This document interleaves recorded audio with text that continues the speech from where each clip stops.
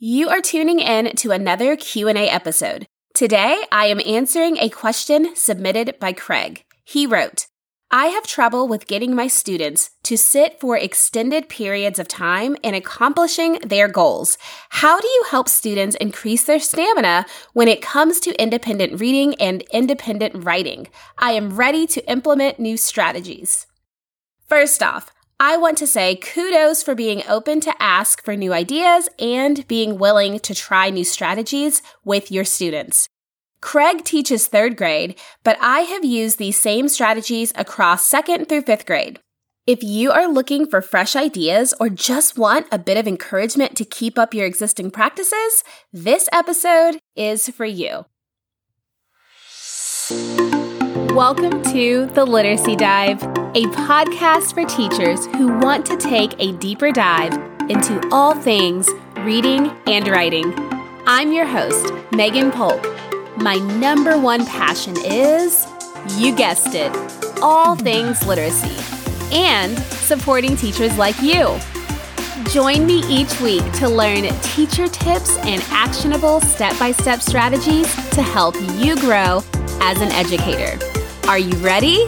Let's dive in. Welcome back. I am so thrilled you are joining me for another episode. I am loving the summer Q&A series, and who knows, I may keep these going sporadically when school is back in session. But for now, let's chat stamina. I can vividly remember looking at my time blocks on my daily schedule and seeing chunks of time for reading workshop and writing workshop, and then within those workshop blocks, I would specifically set time for independent reading and writing. Only to realize that in the moment, my students did not actually do independent reading and writing for the allotted time, which left me in a frenzy. I had to think quickly. I did some research, talked to many other teachers, and ultimately began to implement different strategies to help my students succeed and increase their stamina. Now, before I get into practices that I implemented, I want to say that this takes time. I have never had a class that entered my classroom and was doing any independent tasks successfully from day 1, or honestly, even by day 30. It definitely takes time, so have grace on yourself and on your students, and know that you will get there. I started using the extra time my students were not using independently to ensure that I was establishing the norms, expectations, and systems that I hope to see on an independent level so I could be focused on guided reading or writing conferences. That extra time was necessary, I learned, so I was never bummed about my students fizzling out at the very beginning. But I can bet that you're coming to me at a place of, but we're on day 60 or day 90 and my students still have no stamina to be independent. So let's dive in to strategies to try after the initial honeymoon phase of warming up to the new routine has passed. First, I think it all comes down to getting to know your students. This is truly important in order to get student buy-in for whatever it is that you want them to take on. You have to really tap into their interests, and implementing something as simple as a reading inventory or having students create a brain dump of writing topics will be helpful for independent reading and writing time. A reading inventory can be a formal document you hand to students to fill out, but honestly, I like to grab informal data anytime I can. If I chose to go the reading inventory route, I would simply hand students an index card and ask them to share their feelings about reading, or in the other case, writing.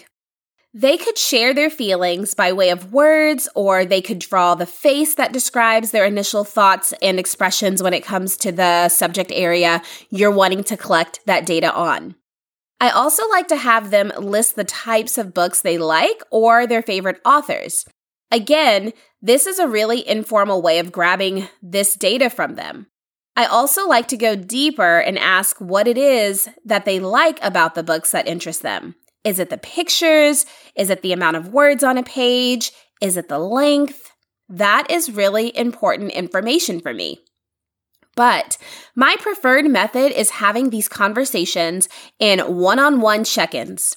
During this time at the beginning of the year, I would budget 2 to 3 minutes to ask questions, have samples of books at my guided reading table, and I would have my notebook available.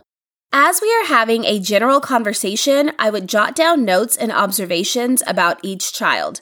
I found this super helpful because while a written inventory is great, I often had students who couldn't write or read well, so they were already faced with a challenge that was stunting them from actually sharing their true interest. Some of them were not fully aware of the many genres, and they had trouble expressing that through written language. So the best way I could gauge true interest was by having 2 to 3 minute check-ins where each student and I had a mini conversation, and I asked questions, allowed them to flip through books on my table, and they let me know their thoughts and feelings about what they saw and about their reading experience. This time was invaluable to me. Oh my goodness, it really helped me to get the idea, a complete picture of the books that I could ensure that I had available to grasp each of their attention and to nurture their interest, which I knew would help with their stamina. It also allowed me to have an intentional moment of expressing how important reading is and that we would have time set aside just for reading each day. It intrigued my students, and I was really able to hype up that moment. I would actually do the same system for writing. I would get a general idea about their initial feelings about writing, what types of writing they enjoy most. Is it writing poems, narratives, postcards, books, whatever that type of writing is.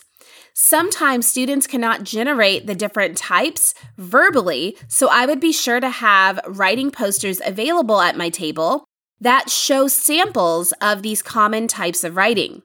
The visuals would help my students to make those connections with writing genres, and I could gain insight into the style and characteristics of the writing they enjoy or gravitate toward most. I do link this to reading. If I know what they like to read, I can often get a quick insight as to what style of writing they like also. I will be sure to link to these specific writing posters that I display as I'm having these conferences with my students in the show notes, as well as anything else that I reference in my next strategies and tips for you. Everything can be found in the show notes. Now, once you know what they like, it is important to allow for student choice. This includes letting students select their own titles based off their interest for enjoyment, but also goes a bit deeper. This also includes making different mediums available for students. You can include a variety of reading genres, of course, but you can also include audiobooks in your offerings. I would not necessarily have that available daily for every student, but it was available 1 to 2 times per week if they chose that medium to listen to an audio version of a book selection. I also loved incorporating podcasts into the classroom. This also included providing magazines, news articles, pamphlets, and other forms of written material into the lineup of accessible text. So be sure to provide lots of choice items for students to select from. Switching over to writing. With writing, students could explore their own topics when it came to writing time. Sometimes I would allow them to select from a variety of genres as the goal was to build stamina, not to formally assess the written composition. I love incorporating daily writing prompts for this specific task. Students get to choose, so that automatically helps with getting them started when it comes to writing.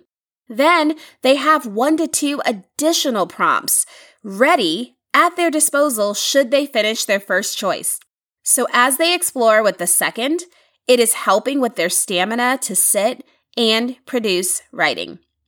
I encourage students to pull from their brainstormed writing topic list when it comes to formal writing instruction time. So since they have choice, they are able to perform at a stronger rate rather than being told that they have to write about a certain topic. Place focus on the writing genre or specific skill you are teaching versus what they choose to write about. Next up, buddy reading and writing. Children thrive from collaboration. I often would allow students to buddy read in upper elementary. It was always a workstation item in K-2 classrooms, but this also works great for 3rd through 5th graders. Kids love working with each other, and great discussions, insights, and connections come from these powerful partnerships. I found that early in the school year, students could stay on task twice as long with a partner than they could independently, for the most part. I would do a similar practice for writing. I would have a specific time or day where students could work alongside a buddy. They were not working on the same piece of writing, but they had someone right there to bring the writing energy, and it oftentimes made students work a bit longer when they had a writing buddy. Now, I will say that it will take some time to figure out the strong pairs that you can create. You definitely don't want to put students together who are not going to be on task, or 2 students together that can't truly support each other. So it does take a little trial and error. However, when it comes to building stamina, if you can allow students to collaborate with different students, you will often see their length of time that they can sit and do the task increase, and you can figure out the best partnerships at a different time. Okay, using a timer. A timer is a great visual to help students stay on track and push onward toward a reading or writing goal. Again, the goal isn't to finish a book or to finish a piece of writing, but depending on the length, they may, so students have to be taught that the practice of reading or writing still continues with the next text or a new free writing topic. In this strategy, the timer designates when the reading or writing block is over, not task completion. Because we all know that when students finish the task, it's followed with, "I'm done." So having choice boards on hand will help them to extend the time they are focused on the subject in a purposeful way. I have free reading and writing choice boards that are great to make accessible to students just in case they revert to the "I'm done" phrase that so many of our students do. Be sure to check out the show notes to grab your free copies of 12 choice boards, 6 for reading and 6 for writing, that you can easily use with your students. Now, my favorite timer to use is onlinestopwatch.com. I love having it on my smartboard display because students are constantly asking me, "How much more time? Miss, are we almost done?"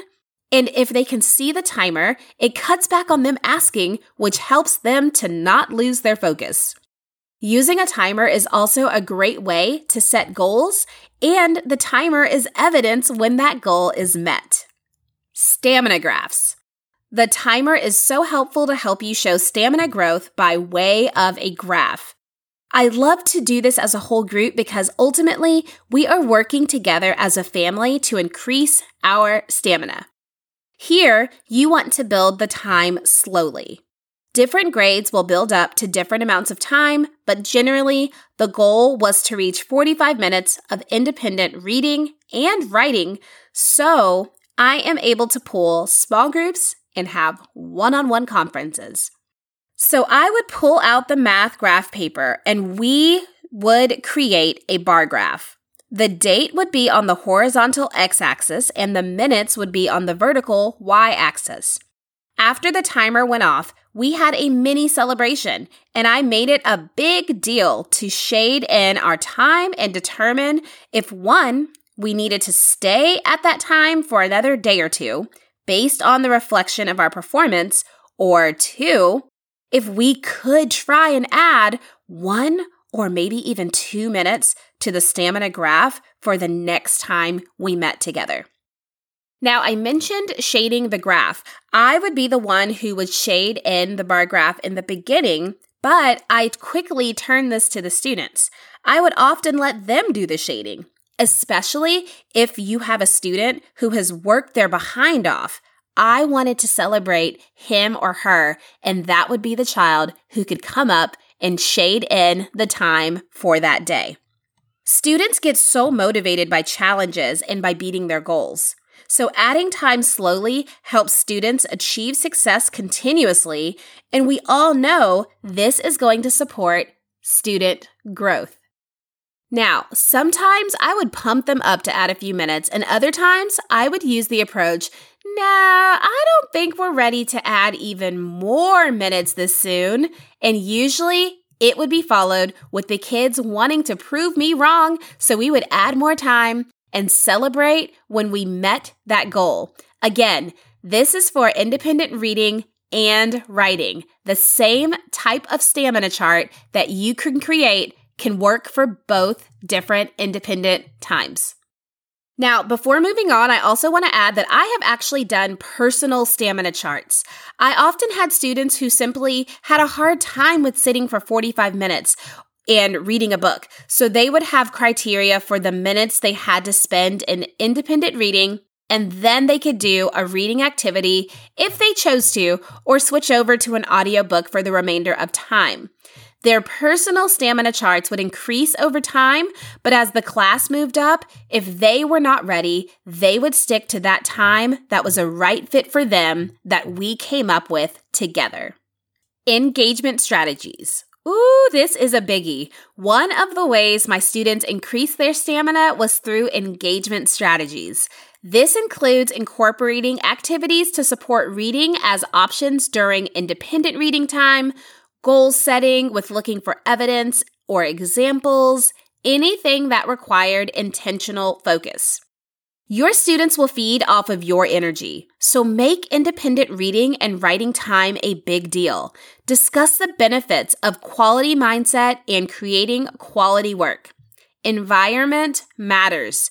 Offer free choice for them in terms of where they can sit, pull out a pillow, let them use clipboards, turn off the lights, bring out the special writing utensils, pull out the different genres of reading.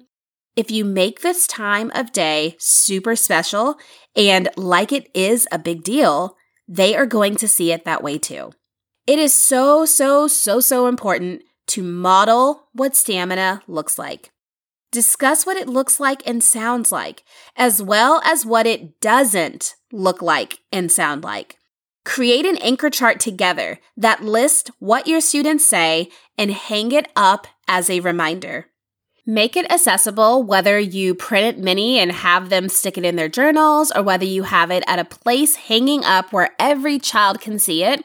And in the real-time moment, if a child is not displaying one of the norms that you wrote on your chart, you can quickly drive their attention to that chart.